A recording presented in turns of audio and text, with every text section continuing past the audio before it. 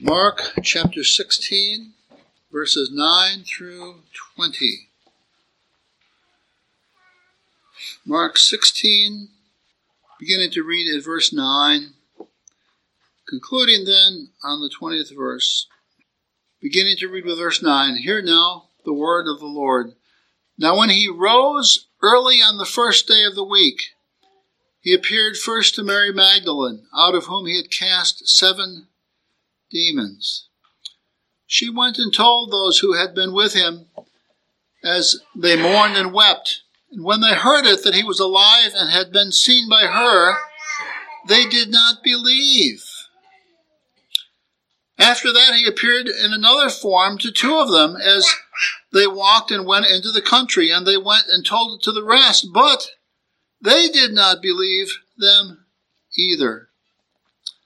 Later he appeared to the 11 as they sat at the table, and he rebuked their unbelief and hardness of heart, because they did not believe those who had seen him after he was risen. And he said to them, Go into all the world and preach the gospel to every creature. He who believes and is baptized will be saved, but he who does not believe will be condemned. And these signs will follow those who believe. In my name they will cast out demons, they will speak with new tongues, they will take up serpents, and if they drink anything deadly, it will by no means hurt them. They will lay hands on the sick, and they will recover. Then, after the Lord had spoken to them, he was received up into heaven and sat down at the right hand of God.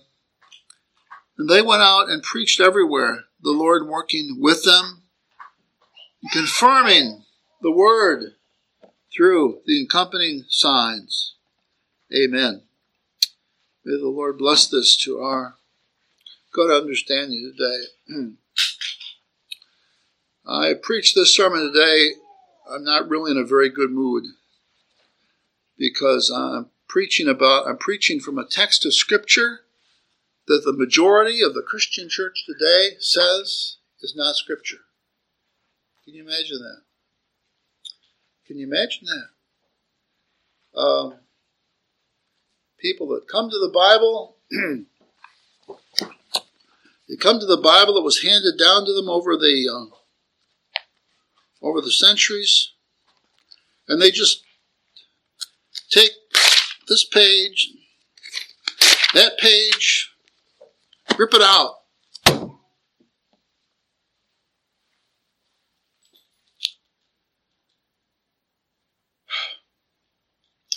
For someone who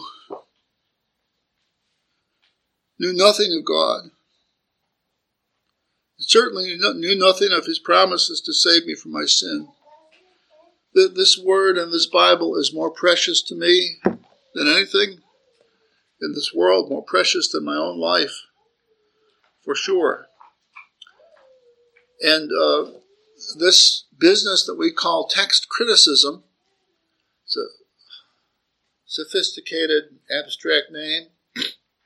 It stands for that activity that is done today where men, for their own reasons, they have constructed various theories, but they come to the Bible and they impose their theories upon the text that's there, and they say, based upon these theories and these reasonings, they say, this or that verse or this or that portion of Scripture should not be there. And it just so happens that the long ending of Mark that we have just read, this long ending is the largest portion that they have disdained and said does not belong in the Scriptures. Now you get the title of the sermon today is The Audacity of the Modern Text Critic. Most of this has come into bear since the 1850s, roughly. So you can imagine here, these men and their university diplomas, for it comes out of the educational world, these men and their diplomas, they come along and they say to the church, it doesn't matter really that the church has had Mark 16, 9 through 20. It doesn't matter that they've had this for 2,000 years. They say it doesn't matter that there have been sermons on this text for 2,000 years. It doesn't matter that men like Augustine or Aquinas or Calvin or Luther or it doesn't matter that they thought that this was in the Scripture. We, today, with our new theories, are able to judge. And we stand above the Scriptures and we tell you what is in the Bible and was not in the Bible. It's so bad. This theory or this sense of this mindset is so bad today that there are whole very sophisticated committees with men making $100,000 a year or more who sit in every year. They're making judgments on what part of the Bible is there, should be there, and what part of the Bible shouldn't be there. And the rest of the world is supposed to wait with bated breath for these Zions of sophistication to make their declarations. It's really unbelievable. Worse, our own seminaries, that is the NAPARC seminaries, our own seminaries, largely acknowledge the integrity of this enterprise. Most of them would not go as far as I've ranted this morning, but they give credibility, they give credence to this stuff. And I think if you went to all of our seminaries and you read Mark 16, 9 through 20, and you said, is this part of our Bible or is this not part of our Bible? They probably would say, oh, yeah, it probably is. But they're not enthusiastic about it at all. And they're willing to justify the theories by which these men have cut these portions out of the Bible and raised questions about them. It's the most, to me, it's the most audacious thing in the world. When the church has agreed that the Greek and the Hebrew text, which it has had, is bona fide and reliable and inerrant. The Westminster Confession of Faith, this is a great encouragement to me, despite all of the... I'm in an intellectual minority. Really. And I know that men in our church are in an intellectual minority. It's not just me, happily. Men like Stephen have the same problem, But our confession sides with us, and that's what makes me happy. It's another reason why I love the Westminster Confession.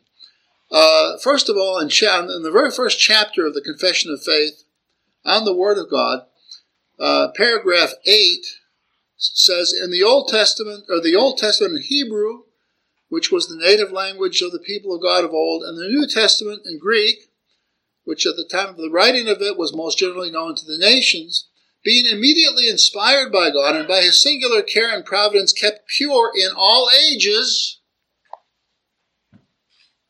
are therefore authentical. So as in all controversies of religion, the church is finally to appeal to them. But because these original languages are not known to all the people of God who have right thereunto, and interest in the Scriptures, and are commanded in the fear of the Lord to read and search them, therefore they are to be translated into the vulgar language of every nation unto which they come, that the word of God dwelling plentifully in all, that they may worship him in an acceptable manner, and through patience and comfort of the Scriptures they may have hope. So that focuses on the Greek and the Hebrew, and it mentions there that God has a singular care and providence, and through that he has kept pure the original text through all the ages. So anyone who is in the Reformed churches has sworn to this particular theory. And then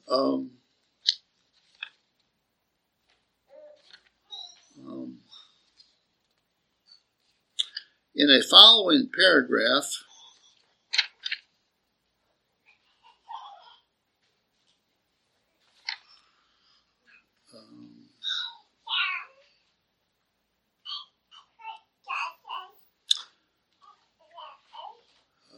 this is one of those weird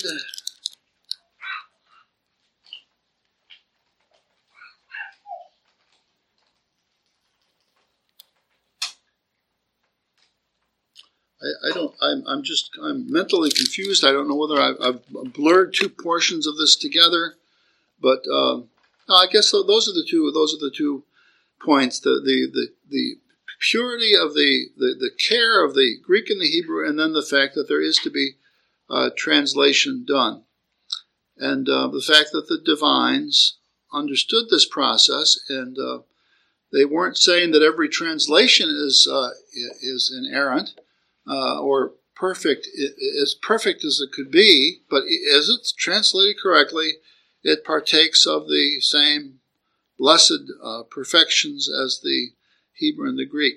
So our confession of faith has this view or this theory of the protection and the preservation of the text in all ages, which is completely contrary to this modern theory of what we call text criticism. Criticism being the idea that people are standing over and above the text of Scripture, that they're making judgments upon it based upon some other idea. And in this case, the idea would be what should be in the text and what should not be. So the sermon is the audacity of the modern text critic. Now, when we come to this portion of the Scripture, we see, well, let me just say couple more things about how this came to be. In the 1850s, there were a number of scholars that were, many of them were running around the world at the time looking for ancient manuscripts, that is, copies of the Bible that are either in whole or in part. They were looking for these and searching for them. One of them was a Russian, ostensibly Christian Count Tischendorf. And at that time, he found there were two old copies of the Bible that he found, one in the Vatican archives and the other in Sinai, in a monastery there in Sinai. And so there were two. The Vaticanus, the one in the Vatican is called Codex Vaticanus. That was found first, or that was acknowledged first.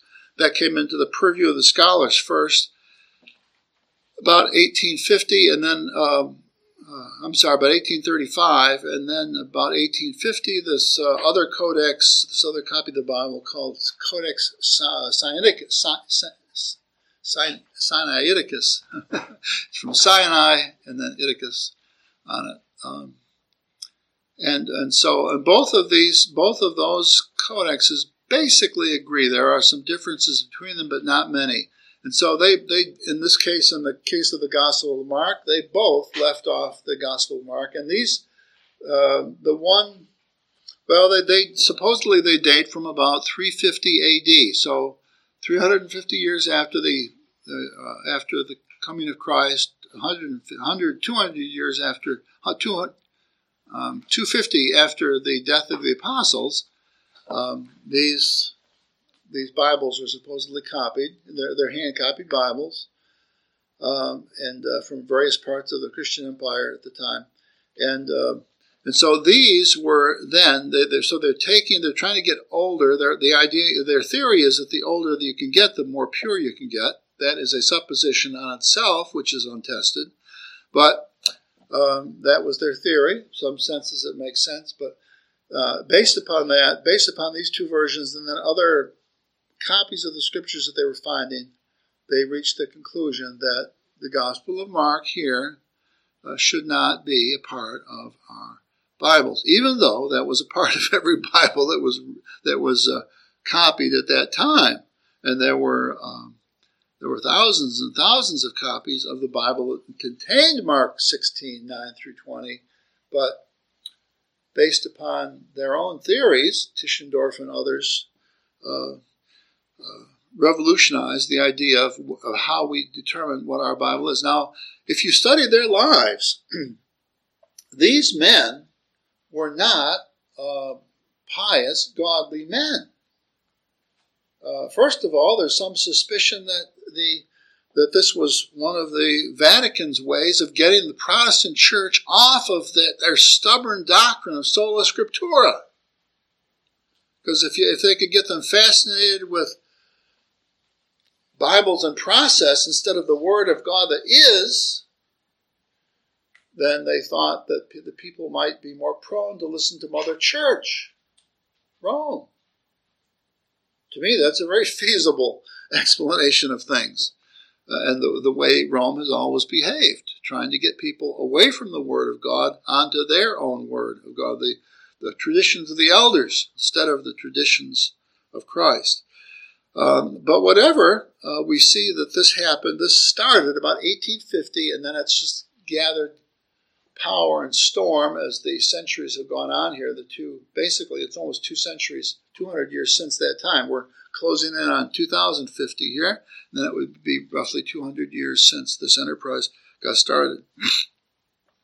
So they want to take this portion of the Scriptures away from us. And they just think that this is this is an issue of academics. That the rest of us who disagree with them are being unreasonable. And in essence, they're saying church history be damned. It doesn't matter how many thousands of years have gone by where this was accepted, or how many hundreds of men, great men of the faith, believed in this and preached from it and that sort of thing. No matter how many sermons that were preached from this portion of Scripture, it's flushed down the toilet. It's of no account because of what we say today. Now, to me, that is a blasphemous or audacious way of thinking of ourselves and evaluating the situation. If you've been saved by the grace of God, the Word of God is above you. It is superior to you. It judges you. You do not judge it. If the Holy Spirit takes this Word and renders your soul apart spiritually, you're in no position to stand over the Bible with a scissors like Thomas Jefferson and clip here and there and create a Bible of your own liking. So, admittedly, there's a spiritual dimension to this, a spiritual part of this enterprise about which we can barely talk because it's the operations of the Spirit of God. But we can describe it as I'm trying to do this morning, and we can call each other to realize that it's a bit audacious to come along after roughly 2,000 years and tug and clip and tear at the Bible based upon the theories that we have today. If we have such theories as these, there is more than enough time to pick and to tear and to inspect them. And maybe after 2,000 years of expecting them, we'll be ready to say, well, maybe there's something there, but I doubt it. But people are so quick today, based on what some professor has said, to just throw off so much of what God has given them. It's utterly, to me, it's utterly amazing and utterly audacious. Now, if we look at this text, we say, if we came along with these kinds of theories, what is there about this text that is so deficient or so questionable or so challenging that we think it ought not to be there? That we in our own minds can construct some theory by which we're justified to disqualifying that which is written. Now when he rose early the first day of the week, he appeared first to Mary Magdalene, out of whom he had cast 7 demons. She went and told those who had been with him, as they mourned and wept. And when they heard that he was alive and had been seen by her, they did not believe. Does this glorify the apostles? Does this sound abnormal based upon the things that we know about God and men? I don't think so. I think it fits in perfectly with what we know about God and men. We think about Mary Magdalene. Can you imagine a woman who was possessed by 7 devils, 7 demons? And whether she was physically thrashed about, we know that the demons are violent in our hearts and our spirits. I can't imagine. I don't think I've met too many women in my life crawling along the street. Or I know when I was a young man working for my father's meat company, we were in many bars, and there were often men and women in these bars, 11 o'clock in the morning, that were barely alive. And sometimes I would talk to them and get just a glimpse into their world. And I could see then, with my lack of experience, I could see then how desperate their life situations were and how little they grasped of reality, how little security they had, how devoid they were of real love and affection, how desperate they were. How desperate they were. And here's a woman with 7 demons in her. She must have been a load. I just can't imagine. If you think you've got a crazy neighbor, or a crazy relative, somebody who needs help. But Mary Magdalene had been touched by the power of Christ, so that she became one of the most famous women in history. He made her whole. He put her back together again. He gave her a purity which she no doubt had lost many times over.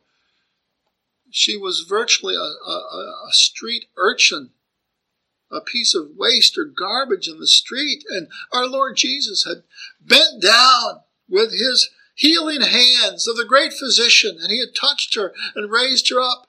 And it was to her, after his crucifixion, and to a few people like her, that he came and he appeared. And out of mercy, showed her that he was not dead, that which he said about himself, that he would rise again from the dead, it had come true. The wonderful news, the power of God. He blessed her. He raised her up. And this was the kind of thing that she took to the others. She must have, can you imagine her? If I'm upset about the textual critics, can you imagine Mary Magdalene with her story, telling this to other people, and them kind of just, zombie-like, who knows, well, so what? And here's this woman who had her life changed so wonderfully and graphically. Now, what about that? What's wrong with that? What does the textual critic find fault with in that story? And that's the way it is with all of this stuff here. It's all brilliant stuff. He appeared to 2 of them in verse 12 as they walked about the country, and they told it to the rest, but they did not believe them either.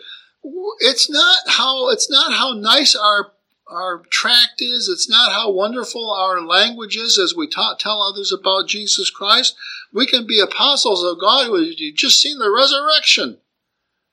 And if God is not with us, people will not believe us. They'll have no appreciation for the message that we say.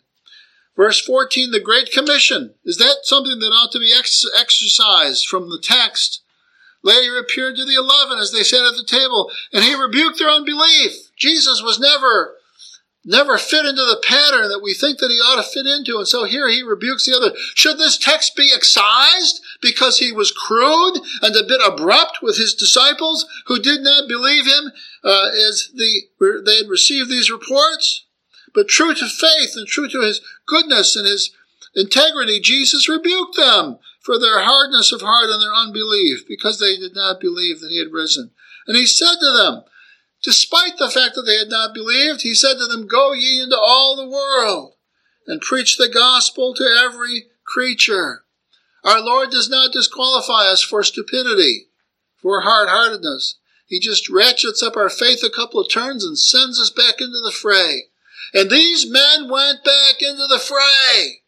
They went all over the known world at that time. Reports out that they went to Spain and India, the different ones of them, throughout the Mediterranean, taking this gospel, and all of them, they took it with a kind of courage that led to all of them, except the Apostle John being killed as a martyr.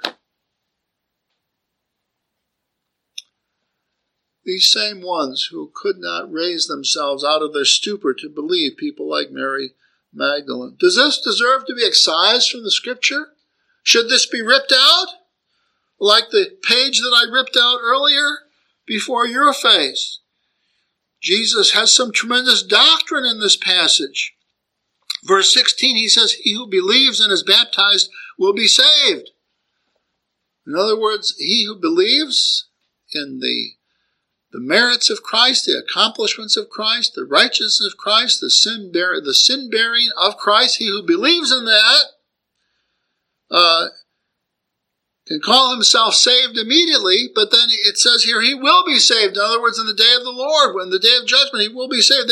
That state of salvation will go with him from the time of faith to the time of the judgment. And it also mentions that he who believes and is baptized will be saved. Baptism links us to the visible church. We must be linked to the visible church. It's not enough for us to simply have this inner feeling. We must test the inner feeling of faith with the organized church.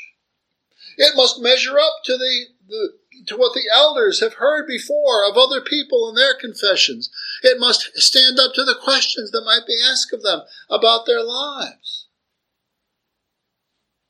But if somebody has the subject of faith and then they put it through the objective tests of the visible church, they get baptized, they obey Christ. You can't say I believe in Christ and then not obey him. He says believe and be baptized. So if we believe, then we're baptized. When we're baptized, we're taken into the visible church. Baptism is the token by which we get into the visible church, whether by infancy or by adult faith. And so this is great doctrine. It's very important Christian doctrine that is taught here in verse 16. Key to all kinds of controversies that we've had in the history of the church. And then the contrary thought, but he who does not believe will be condemned. Jesus himself says, if you do not believe in me, you are condemned already. How can you possibly expect to obtain righteousness if you do not take my righteousness? How can you possibly think that you will ever work it up? How can you possibly believe that you will obtain it in some mysterious way if you do not obtain it from me, the one of the Scriptures, the one of the Christian church? And so these are important doctrines. These are important things that should not be cut out of the Scriptures. And then verse 17, the signs that will follow. Now, some people say, well, that mentions snakes here, so we need to excise the last 11 verses here of Mark because it mentions a snake. I don't think so, because these signs were important, and all of these signs they're testified to in the book of Acts, where these kinds of things happened. Great miracles were done, exorcisms were done, people who were bit by snakes were saved, they were not allowed to die. Verse 20 acknowledges that these are all signs, miraculous signs, showing that everything that God said here was true. And so he gave attestations to his declarations to prove that he was saying, that what he was saying was true. These are signs not of nothing. You can drive down the road and there's a sign by the side of the road that says curve. And you drive for the next 10 miles and there's no curve. You say, wait a minute. That sign said there was a curve. Where's the curve? These are signs indicating something about what God was doing. They are attestations of truth. These are all important things. The ascension of Christ, verse 19, which is spoken of in the other Gospels. But the way Mark does it here at the end is a little bit different than the other Gospels. But I say all the more glory to Mark's gospel. Mark's gospel has a lot of differences associated with it. It sees the reign of the gospel as being one of great battle and conflict. Begins in the very first chapter when Jesus goes into the first church, the first peaceful, sleeping, lazy church, and the devils are roused out of the pews because they can't stand the presence of Christ. They've been sleeping there. No one else has brought that kind of spiritual purity there. But Jesus comes and bang, bang, boom! The devils are awakened because of his integrity and his truth. It just seems to me that all of this last part of Mark is good stuff. And it not only it insults my intelligence, but it raises my anger that men would suppose that they have the superiority to judge the Word of God like they have done. Let's close in prayer. Our Father and our God, help us to love thy Word and help us to see how we must keep this Word as our superior. If we dare to contrive theories, so-called theories, supposed theories by which we come and then can cut and paste and tear at thy word. O God, deliver us unto destruction, for we are worthy of it, well worthy of it. Completely overturn us, O Lord. Return our houses to us desolate, as it says in Psalm 69. Curse us, O Lord, with thine everlasting curse, if we reject thy word with ourselves as its judges. We pray this in Jesus' name. Amen.